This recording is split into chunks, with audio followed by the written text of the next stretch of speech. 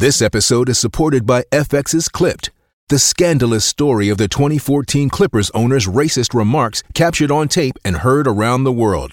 The series charts the tape's impact on a dysfunctional basketball organization striving to win against their reputation as the most cursed team in the league. Starring Lawrence Fishburne, Jackie Weaver, Cleopatra Coleman, and Ed O'Neill.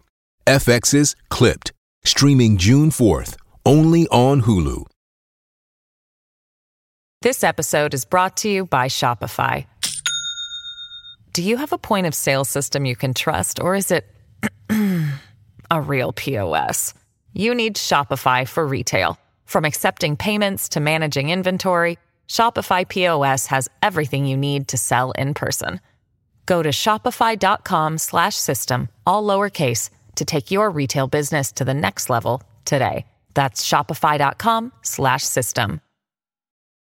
Your brain needs support, and new Ollie Brainy Chews are a delightful way to take care of your cognitive health.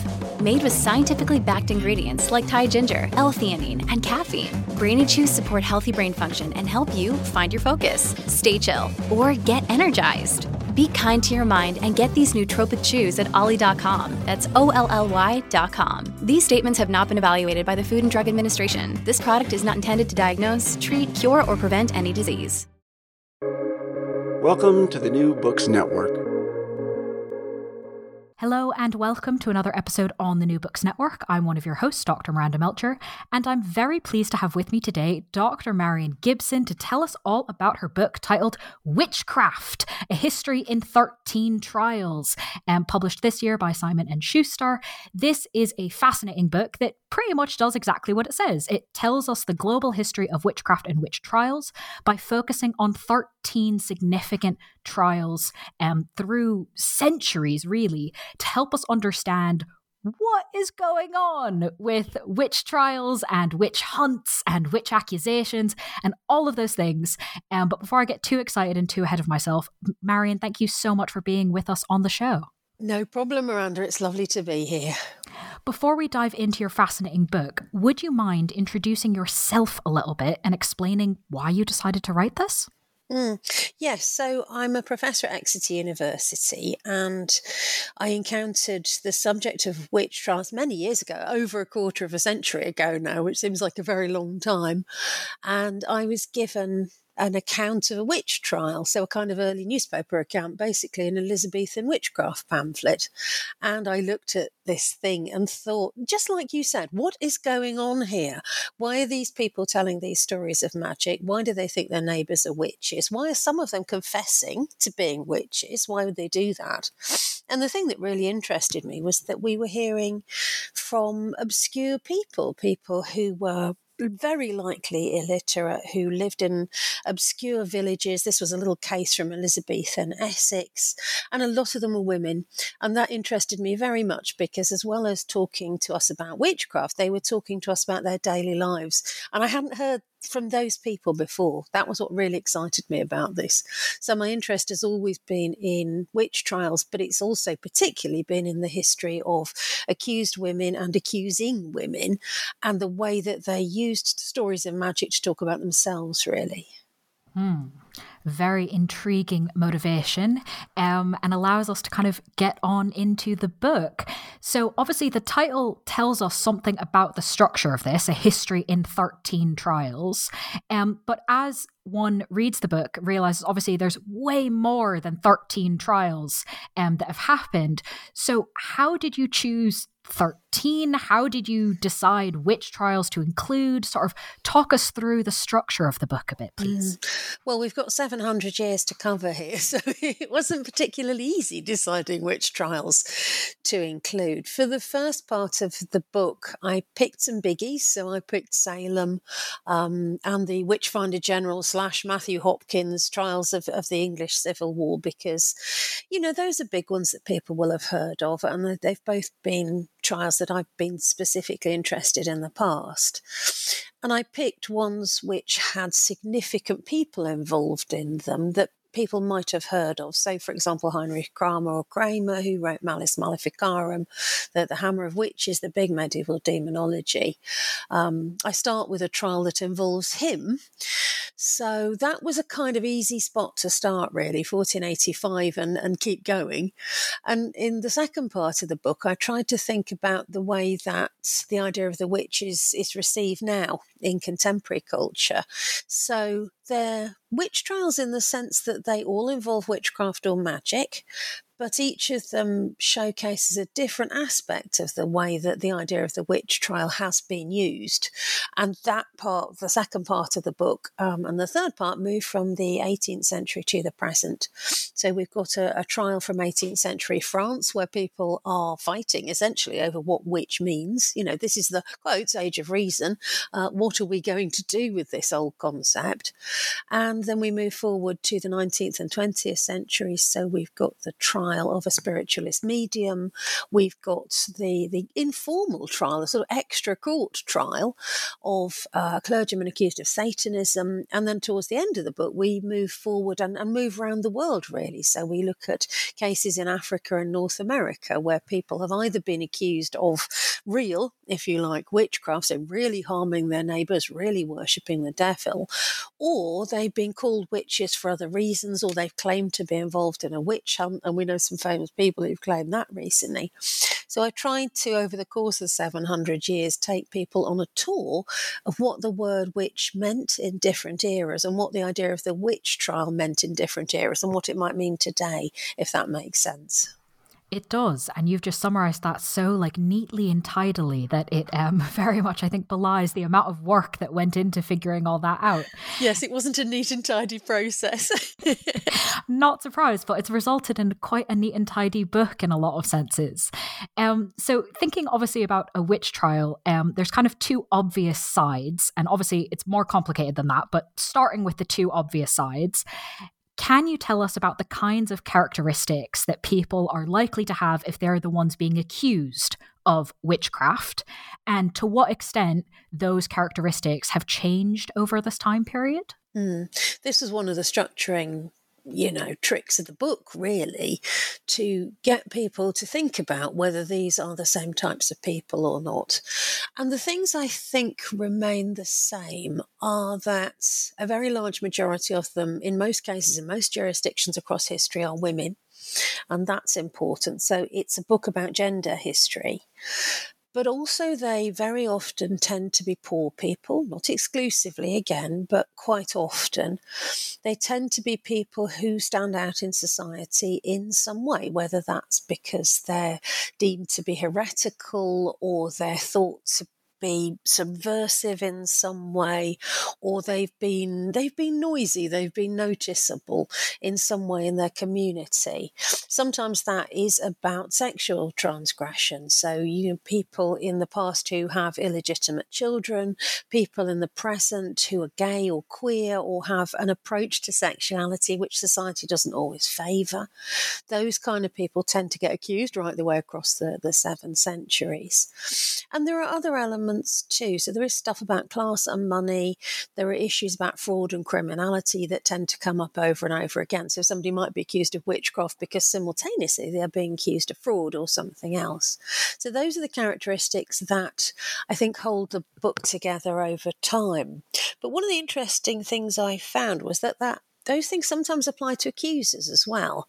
It's really interesting the way that witchcraft is used to talk about those sort of issues, both by accusers and by accused. So quite often that idea of magic is associated with trickery. So, fraud and witchcraft fit quite nicely together. Who is it who is tricking us? Is the accuser who's making something up? This, terrible story about their neighbour being a witch? Or is it the accused witch themselves who is, tricking us with the aid of demonic illusion or whatever? And stuff about gender comes up on both sides too. A lot of the accusers are women, and that was something that I wanted the book to talk about, the kind of competition between women that we see in the past, but also we see today in culture, the way that culture tends to set up good women versus bad women, and play on those. So I've tried really throughout the book to keep coming back to those same characteristics, and the book ends with a list of characteristics that people might want to look out for if they're being asked to consider the idea of a witch trial or they're being asked to persecute somebody. It's really a book about what are the traits of persecuted people? Why is this? How does this last over time? Is there anything we can do about it? Which is really quite useful to kind of put those things together. And I think brings the book beyond just history and very much into current events as well. Thinking about sorry, go ahead. No, that's fine. I really wanted it to be a relevant book. I've written lots of books about witches in history before, and they're all academic books. This is my first trade book, a crossover book. And I really wanted people to look at it and think, yes, but this is not history really anymore. Some of this is clearly historical. This happened in 1485 or 1645 or whatever. But I also recognise these traits in society today. That's what I wanted readers to go away with. So I took a bit of a step outside my comfort zone, really, and stopped setting everything in the past and just let it be something that people could find relevance in their own lives too, so that they could actually use the book in different ways, if that makes sense. Mm-hmm, very much so. And I think obviously part of that relevance is, as you said, the characteristics of those accused and persecuted, but also, of course, the characteristics of those doing the accusing. Doing the witch hunting. So what sorts of characteristics do these people tend to have, and to what extent are these consistent over time? Interestingly, they too are often people who step outside of the social norm in some way. So they're notable because they have been accused of something. Perhaps so Heinrich Kramer, accused of embezzlement and bullying and all sorts of nasty stuff. And in other circumstances, you can see how he too might have been treated as heretical. He certainly gets himself into some awful trouble when he tries to accuse witches in Innsbruck in the first trial in the book. And I wanted readers to think about, where the balance is between accused and accuser, where the power is. It's quite easy for the accuser to lose power in certain circumstances and themselves end up being demonised. So I wanted them to think about that. So often accusers are people who are themselves quite notable. Maybe they are a bit noisy in their society. Maybe people have turned upon them in certain ways. And one of the ways that they then deflect suspicion and criticism from themselves is to accuse other people of witchcraft. And I think we see that towards the end of the book too, that the key person shouting witch hunt in contemporary times is Donald Trump, who has been accused, rightly I think, of all sorts of other things, and uses that phrase witch hunt as a deflector. So I tried to talk throughout the book about the way in which the accusers are finding witches to demonise because they themselves are under threat in some way, or they consider themselves to be so. The Salem accusers, Matthew Hopkins and his friends in Civil War Essex, they were people too who were living under considerable threat, whether it was threat from civil war going on around them or threat from Native American attacks. There are two American trials, one in Virginia in the 1620s and the other one in Salem in the 1690s, the famous one. And the sets of people who are doing the accusing live under the same sort of threat as those that they are accusing of witchcraft. They too are in danger of starvation and Native American attack. Quite understandably, they're starving in many ways, and they're very exposed to ideas of sin and blame in their own lives. And so I tried to look at the way that those people have turned on others, in part as a mechanism for defining themselves and defending themselves. So accusers are quite often problematic people, but sometimes they're very powerful people too. And again, Donald Trump is a good example. Yes, he's been accused of various things, but still, a very powerful white male in charge of one of the world's superpowers. He's a very powerful person. And if you look back into history, you can see other witch accusers who are similar. King James VI of Scotland, for example, who accuses some women of witchcraft in the 1580s and 90s, and he turns up in the book. The governors of the Virginia colony, the governors of the Massachusetts colony, those people were also very powerful. I've looked at a Norwegian trial from the 1620s where again the king is involved tangentially but importantly through his local governor. So quite often there are people who are authority figures, who are stamping down on what they see as dissent or problem, and deflecting anger and suspicion from their own activities in some ways by picking on others. So a lot of it is about scapegoating. Sometimes the accusers are powerful folk, and they find ways to distract attention from their own activities by pointing to others and saying, that group over there, that's the problem. And obviously we see this a lot in contemporary society. Race is a big issue within the book. And one of the things that I wanted to explore is the way that it's often Indigenous people or migrant people who are being accused and scapegoated. And of course, that's very resonant in society today too. Very much so. I think a lot of those characteristics, even people who may not be familiar with James I and VI, they're like, but that does sound similar to some other people. So, okay, yeah, making a lot of links there already. You mentioned, obviously, what happened in Innsbruck in 1485 a few times, and that is the first trial in the book. So can you tell us about kind of why you chose this as the starting point? It was partly because of Heinrich Kramer. I thought, well, he is an important figure and a lot of people will have heard of him. And if people are going to name a demonology, it's probably going to be Malleus Maleficarum that they know about. You know, you can argue about how significant it is in actuality, and people have done that. But it's the big name. It's the one that people know. But alongside of that, and very importantly, I became really interested in the key accused person, a woman called Helena Schäuberin. And she was fascinating because she spoke up. She challenged the witch hunter. And ultimately, you know, not to give too much away about the trial, she is a lot more successful in defending herself than people might expect her to be. So I really saw the opportunity there for looking at a key witch hunter, but also giving a lot of time and space in the chapter to the person who in many ways was his victim, and is often portrayed that way. You know, historians have looked at Helena and thought, well, she's a bit troublesome, isn't she? Or she's a bit noisy. Shouldn't she just have accepted the accusations and tried to defend herself in a modest and quiet manner and not gone after Kramer as she does, saying, you're the heretic, not me. You know, you're the witch hunter. She curses him in the street. She spits at him. She refuses to go to his sermons. Wow. So I thought, this is a very, very interesting woman. And we don't hear that much from her at the trial, but we hear some significant phrases reported, things that she said. And at the trial itself, she starts refusing to answer questions. And that really is a key moment. That's a key tipping point. So I was very excited by the opportunity to tell Helena's story as well as Heinrich Kramer's. Yeah, I have to say, reading it, I had multiple moments of like, okay, that's not what I expected was going to happen. That's brilliant. So it was definitely a really, I thought, interesting way to open a book up that's trying to raise a lot of these questions of who is accused and who is doing the accusing and why. It kind of brings a lot of those things into focus, I think, because it doesn't necessarily pan out exactly the way that we'd expect.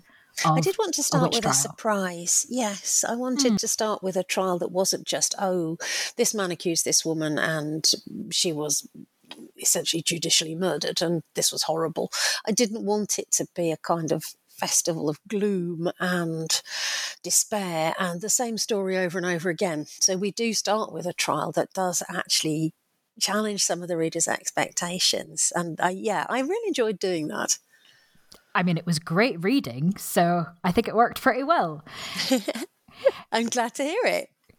Thinking about some of the other trials in that first period of the book, I think particularly, listeners familiar with European religious history, thinking about things like 1485 and 7 centuries, will realise at some point we've got the Reformation happening here, obviously at slightly different times in different countries, but very much a pretty big deal. And yet, it's not like the Reformation magically stops witch trials, or that they don't start until the Reformation. So what impact did the Reformation have on conceptions of witches, on incentives for witch trials? It was one of the most difficult parts of the book to write, actually. The editors kept coming back to me and saying, can you just explain that knotty point about the difference between Catholic and Protestants? Or can you just tell us who these other people are who, you're calling Puritans? It was actually very difficult. Anybody who's ever tried to explain the Reformation to a class of students will know exactly what I'm talking about. And then, you add on a group of readers who might not even be familiar with the basic concept. So I had to spend quite a bit of time thinking, how do I get this across? The way I summarised it in the end was that, like you said, it didn't have as much impact as you might expect. It would be a very nice, neat story, wouldn't it, if we started with Heinrich Kramer, Dominican monk, and we said, well, you see, the Catholics, they persecuted the witches, and then the Protestants came along and they didn't, and it was all very neatly done. But of course, actually, they carried right on. So one of the things I had to get across was how demonology really runs as a thread across all the Christian sects that I talked about. And I tried to get across the way in which Christianity, as it's talked about in the book, is essentially a binary system. So it doesn't really matter which sect you are part of. You still believe in that binary of God and the devil. You still believe in the binary of God's people, who are, the lovely churchmen around you, and the devil's people, the wicked witches over there. And I thought about ways in which I could get that across. And one of the things that also structured the book was picking a very large number of different sects. So we do get Catholic trials, we do get Protestant trials, we get trials in different types of jurisdiction, inquisitional ones and accusatorial ones. We get trials in Anglican Virginia, and we get trials in godly Massachusetts. So we're trying to get people to think about the ways that it's really Christianity that is one of the issues here. The book doesn't cover the whole globe. It covers essentially the Christian and Christianized world. So we end up with African Pentecostalism and with QAnon conspiracy theories, which are partly, but only partly, structured by Christian thinking. So that was one of the ways that I tried to approach it. The Reformation doesn't change things as much as you might expect, and in a sense is slightly less significant than you might expect, therefore. I mean, one of the things I think is going on in that early modern period is that the Reformation and the religious conflict that accompanies it causes people to seek out heretics, and that ends up causing people to seek out witches. So if you like, it's an important motor of the era of the big witch hunts. But then after that, it just kind of putters along and keeps going. So I'm trying to get readers to think about that, really. The Reformation is an important starting point, but it's by no means the whole story. There's a whole lot of other stuff going on too. This episode is brought to you by Shopify. Do you have a point of sale system you can trust, or is it a real POS? You need Shopify for retail. From accepting payments to managing inventory, Shopify POS has everything you need to sell in person. Go to shopify.com/system, all lowercase, to take your retail business to the next level today. That's shopify.com/system. Definitely not neat and tidy. No. But very important to kind of understand that nuance. And similarly, obviously, one of the super famous trials you mentioned briefly is Salem, Massachusetts. Again, though, there is context that we're missing if we just focus on that particular trial to understand the history of witch trials in the United States. And you helpfully make sure that we don't fall into that trap by bringing us back to a earlier witch trial, the actual first one in the United States, that's 70 years before Salem, which is quite a bit longer than I expected. What does adding this new trial into our conception of witch trials in the US help us understand? I thought it was really important to put this one in because I remember my own surprise when I discovered it. I didn't discover it in the sense that nobody had written about it, but I was astonished when I stumbled across it. And this is the trial of Joan Wright in Virginia in 1626. So yeah, a very, very long time before Salem. And I thought it was important that Salem isn't the token American representative of witch trials in the book, which does tend to be the role that it does sometimes play in accounts of the period of the witch hunts. The Anglicans and the governors of the Virginia Company were just as interested in persecuting witches, it turns out, as the later godly clerics and Congregation of Salem were. So I found it helpful in that it introduced the idea that no sooner had people got to the, quotes, new world than they started looking out for scapegoats and persecuting witches. But also that, again, it was not a specific sect that was responsible here. It was the kind of wider Christian communion, if you like.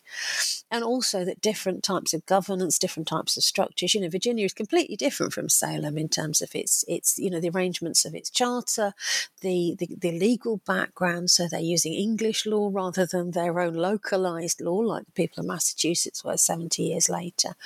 It's a completely different picture. And even things like its gender politics and its military politics are very different. So I thought it was useful in terms of introducing people to the idea, which once again I hope came as a surprise, that there is a lot more to the story of American witch trials than Salem. It starts a lot earlier and it starts in a context that you really wouldn't expect, actually. Very much so, especially given, as you said, how different Virginia and Massachusetts were at the time. There's some kind of eerie similarities, I think, between the cases, which makes that point very effectively. Moving forward chronologically, and of course across the ocean to France, you have a trial in, I guess, to be fair, I didn't exactly count which number this is within the 13, but it felt sort of in the middle, because you talk about this trial of Marie Catherine and Jean-Baptiste as being a turning point in witch trial history. How? That was a really complicated one too. So yeah, it is. It's right in the middle. I think it's number 7. So we've got 6 trials in what you might call the early modern period, culminating in Salem, and then we move forward to 18th century France to think about what happens when what Keith Thomas called a period of decline, and obviously lots of people have challenged that notion since. But I think the wider public tend to think, oh, that's the period of the decline of the witch trials, isn't it? That's when they all end. And again, I wanted to complicate that picture and get people to think about how the idea of the witch was still very, very useful to society and would carry on being so. So yeah, Marie Catherine is a very young woman. She's in her 20s when we start her story. And she goes to confession and she goes to her local Catholic cathedral, as people in her city did, and there she meets a new confessor, Jean-Baptiste Girard, who she ultimately ends up accusing of raping her and of procuring an abortion for her and of abusing her and the group of girls who he is tutoring in the Catholic religion. And they end up, bizarrely enough, Marie Catherine and Jean-Baptiste end up accusing each other of witchcraft as part of this wider, appalling sexual scandal that engulfs the Catholic Church in southern France. In the 1730s. So I wanted that to be, again, the idea of a turning point, a significant moment in history where the idea of the witch is brought to the fore, challenged, interrogated, redefined in some ways. And I wanted people to think about the very difficult balance that I've talked about before between the accused and accusers. Both of these people are being accused of sexual criminality. Both of these people are being accused of magical criminality. Both of them are being accused of fraud and lies and deception. And I wanted to try and explore that. That was very difficult to do. But I hope one of the things that people come out of that chapter thinking about is, this is a lot more complicated than we thought it was. It's a lot more modern than we thought it was, a lot more relevant. And the outcome of the trial is also really interesting because there's that constant sense that it could have gone either way. And I want people to pay more attention to that throughout history of witch trials, I think. As with the trial of Helena Scheuberin, things could go either way. And they're not always a foregone conclusion. So I included it for all of those sorts of reasons. And yes, it's right in the middle of the book. It's kind of the hinge of the book on which everything turns, if you like. So I'd love to ask you a little bit more about that case, because I found one of the, in addition to kind of the things you've talked about before of including if it's more complicated than you thought, it could have gone either way, it also seemed to be important because of kind of how the law treated the accusation of witchcraft and how the precedent that set going forward. Because there seemed to me to be quite a difference between kind of what the weight of the witch accusation before this trial and the way it was treated afterwards. Could you maybe tell us a bit about that? Yes, it's a development that's been waiting to happen for about 4 or 5 decades by the time we get to the 1730s. And it's that moment where people are forced in a show trial to ask the question, do we really believe in witchcraft in the way that our ancestors did, say, in the 1630s or the 1680s? You know, are we in the 1730s really the same kind of people with the same kind of religious outlook? And don't we have anything new to bring to this discussion of demonology? And of course, it turns out they do have new things to bring to it. And they structure the trial around a very vague and unhelpful royal edict from the 1680s. So again, you know, this is something that's been waiting to blow up for a while. This edict has been sitting there, and the edict starts to redefine the idea of witchcraft as being to do with trickery and poisoning rather than being to do with devil worship and harming your neighbours, which is the kind of weight that it carried before, as you say.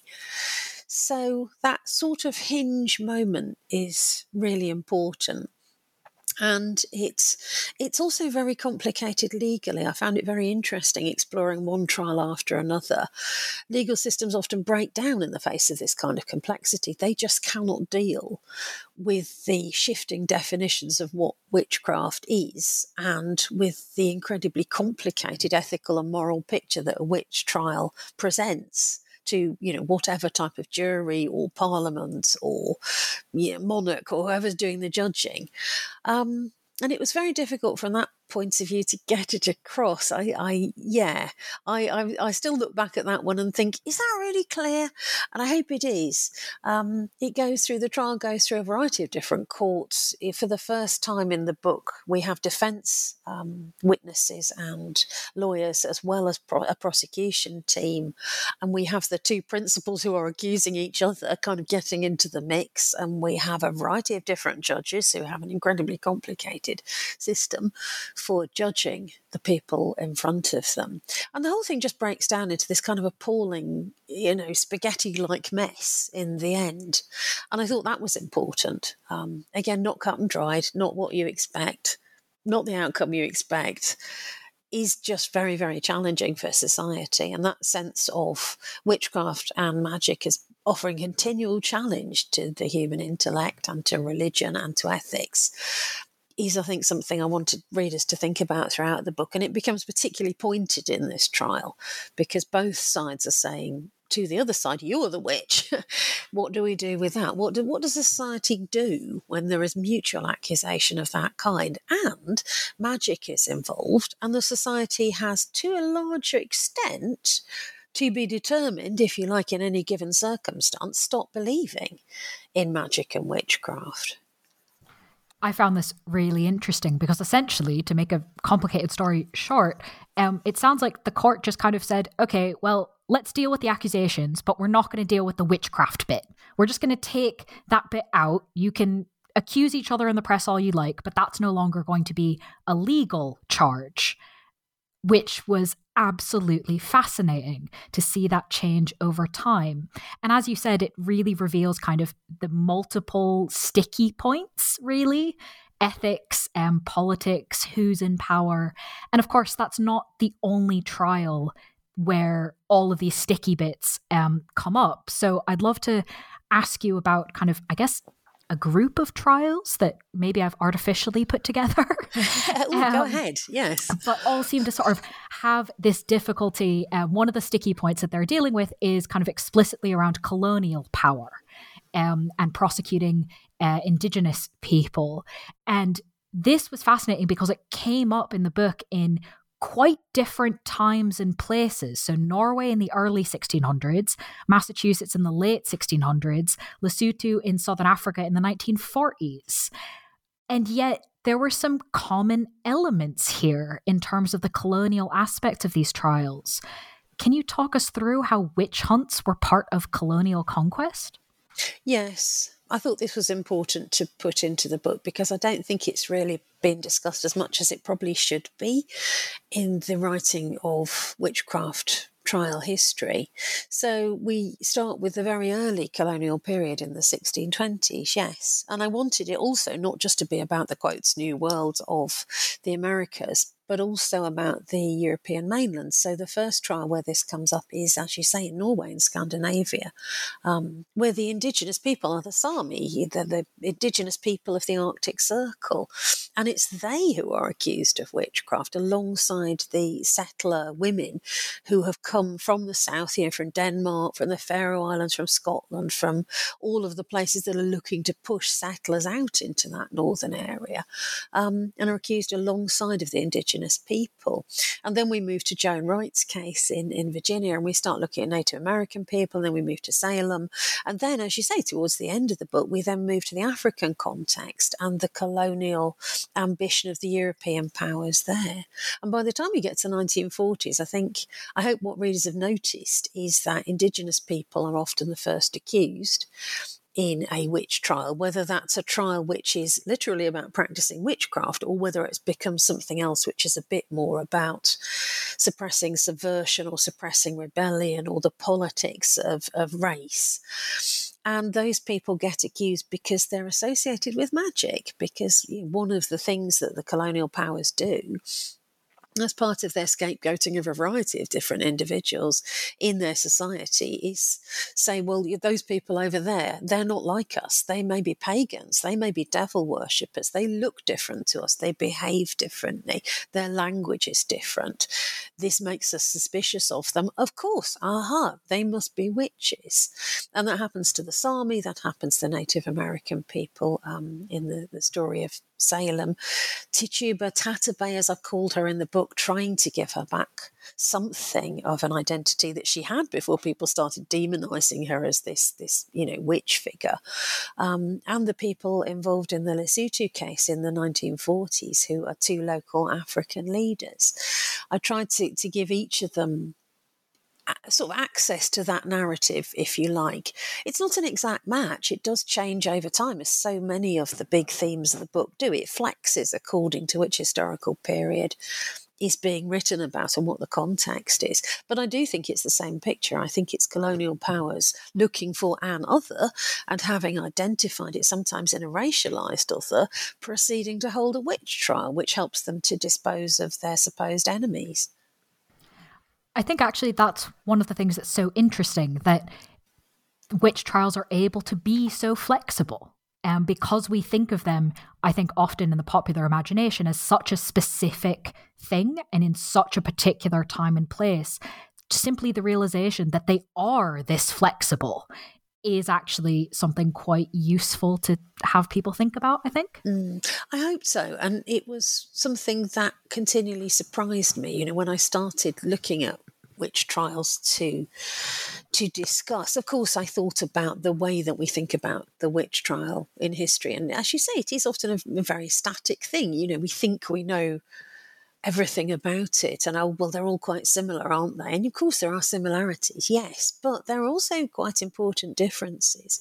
And once you've got the idea that the witch is still a very current figure, and I've had that idea for some time, but it's really Donald Trump who helped me to see that it was more current than I had thought.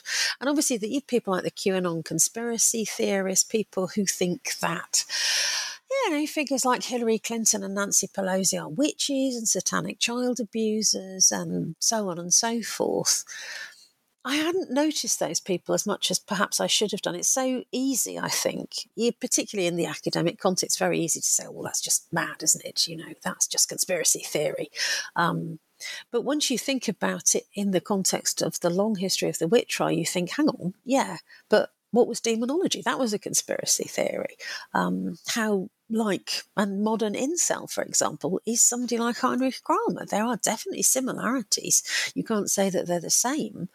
But what if you do try and look at that big, long historical picture and look for those similarities and see if they lead you anywhere? And I did feel like the book was taking me on this journey of discovery towards just realising how relevant witch trials are. They haven't stopped. The idea that the era of the witch hunts is over is something that I really don't believe in anymore. Yes, of course, the witch trial as we conceive of it traditionally stops in the 18th century-ish. But then even those trials go on in modernity. People are still being accused of witchcraft in very large numbers around the world and killed because of that. And it is just the kind of witchcraft that we often associate with a traditional witch trial: harming neighbours, worshipping the devil, subversive activities against Christian authorities. And then beyond that, we've also got the metaphorical witch trial, which absolutely also doesn't stop and carries right on. And often, it would be very easy, I think, to say, oh, well, everything's a witch trial, isn't it? But I've tried to pick trials where there is a specific magical element where the word witch is used and it's thrown against the people being persecuted as an insult, as a way of silencing them, etc. Because I think the trials continue. Yeah, and I really had to rethink my whole teaching practice as well, because I now want to teach. I already taught a module which was quite long in its historical scope. It started with Malleus Maleficarum and ended broadly with kind of Harry Potter and modern cinematic and televisual representations of witches. But I hadn't really thought about it as anything beyond text, if you like. And now I think actually it is well beyond text. The idea hasn't stopped. So what do we do with that? And I've tried to reconceptualise my teaching to be essentially a history of persecution, which I hope gets students started with the now and then gets them to look back at the history and think, well, actually, there is a major pattern in human behaviour here, isn't there? Is there anything we can do about it? Who knows? It doesn't appear so. But at least we can look at it over the course of time. And the witch trial is a really good way of framing that viewing of the history of persecution, I think. Why do you think it continues so strongly? It's a horrible question, isn't it? And it was quite depressing, really, surveying the history of it, particularly in the present political moment, when you are seeing conspiracy theories triumph, when you are seeing persecution legitimised by state regimes, when things seem to have fallen back from the progress that people thought that they were making in recent decades, and where authoritarianism and injustice just seem to be flourishing wherever you look. So it's quite a depressing insight. I do think it is probably built into the imaginative structures that we have about the world. A lot of that analysis of binary structures is Stuart Clark's from Thinking with Demons. I think that was such an important book in getting us to think about the big picture of why people persecute witches and what they mean by the idea of the devil. I think it's probably sort of baked into us. I think the way that we structure the world is so often a binary one. And even breaking that down into smaller units, we still find ourselves making comparisons. We always compare and contrast. We look for differences and similarities, and that really does encourage us, I think, to think in twos. And when we do that, we also go along, and you can see this obviously in older analyses. People like Alan Sisu talk about this. It's a very simple and quite old-fashioned insight in some ways. But I think once you apply it to the history of the witch trial, it just becomes very, very visible, that human trait. And I'm not really sure that we can change that. I think it's baked into the way that we analyse the world, and academics are no different, sadly. There's been some interesting comparisons throughout the historiography of witchcraft, of academics with witch hunters, which is very saddening. But, we kind of are, in a sense. We're always looking to analyse and categorise and box things up, and we do to some extent, I think, sometimes dehumanise our subjects when we do that, because we're so keen to categorise them as this type or that type or this era or that era. And the more that we divide history up in those binary ways, the more we're actually not really addressing the complexity of human history. So, a depressing insight, and I'm not sure we can change. Well, maybe we can do something about it, or perhaps I will ask you to consider it. What questions would you like people to apply to current events, to news reports after reading your book? I want people to look at any group that they're being encouraged to persecute and think, do these people have any of the characteristics laid out in this book that categorise the witch, that define the witch? is what we are doing demonising people, either literally or metaphorically and figuratively in some way? Are they primarily women? Are they people who are racially different from the main group who is doing the persecuting? Are they people who are poorer than the kind of mean average of the group who's persecuting them? Are they being accused of some kind of sexual impropriety or sin? Are there other things that make them stand out? Is their philosophical position or their religious position different from those around them? Could you see them as heretics in one way or another? And I think if they pass at least, 2 or 3 of those tests, and they do have those characteristics, I'd like people to think a bit harder about whether what they're being asked to do in persecuting or demonising that group is really fair, or whether they are falling into the classic human error of scapegoating and holding a witch trial. I think that that's a very fair challenge to a lot of people. And I think your students taking your revamped history of persecution class will have many tools in order to do that. And I guess that leaves me only with my final question, which obviously, besides massively revamping the way you teach this subject, is there anything you might be working on now that this book is done, whether or not it's a book, whether or not it's about witches, that you'd like to share with us? Yes, there is. Yes. I was lucky enough to get a Lever Hume grant to do this. And so the next thing that I'm working on will be that project. We've started it now. I'm working with Tabitha Stanmore as the postdoctoral research associate, and she's brilliant. And we're working on a big history of the Witchfinder General / Matthew Hopkins trials of the English Civil War in Eastern England. And yeah, there will be a book coming out of that, and some articles and a teacher's pack and some other lovely stuff. We might do a couple of podcasts. We're already tweeting about it. People can find it under Witches 7 Hunt on a variety of different platforms. And it's what I'm trying to do is one of the things that I've done in previous work and done to some extent in the book that we're talking about today. And that's really cast the attention on those who are being accused, trying to tell their stories rather than the stories of the witch hunters, and to give those people back their voice, and to really pay attention to every little bit of archival evidence that we can get at about those people. One of the things I've noticed in my writing before now is that sometimes we ignore whole classes of records because we don't necessarily associate them with what we're looking for. But if you look at, wills and deeds and parish records and everything that you can possibly access about a community across a broad strand of a couple of decades, say, what else can you learn about those people? So it's going to be a history of that big witch hunt, which has to some extent been studied before, but never in its entirety. It reaches across 7 counties, and we really have now, for the first time, the tools to look at that volume of records. So obviously, you can digitise thousands of photographs in a couple of days and then take time to analyse them. You don't need quite the input of resourcing and time and all of the things that you might once have needed to do a project like that. I mean, once upon a time, that would have taken you 10 years. Now we can do it a lot more quickly, and we can do it a lot more assuredly, and we're asking different questions, and the questions are, who are the silenced people here? Not necessarily what is the big picture, what is the data, what categorizations can we apply to these people, but actually, this woman here, this woman here, Ellen, what did she say about herself? Can we hear anything about her life in what's being said about her? So that's the next project. Yeah, it's about a witch trial, but it's about a series of witch trials, once again in a specific context, and trying to hear once again the voices of the accused.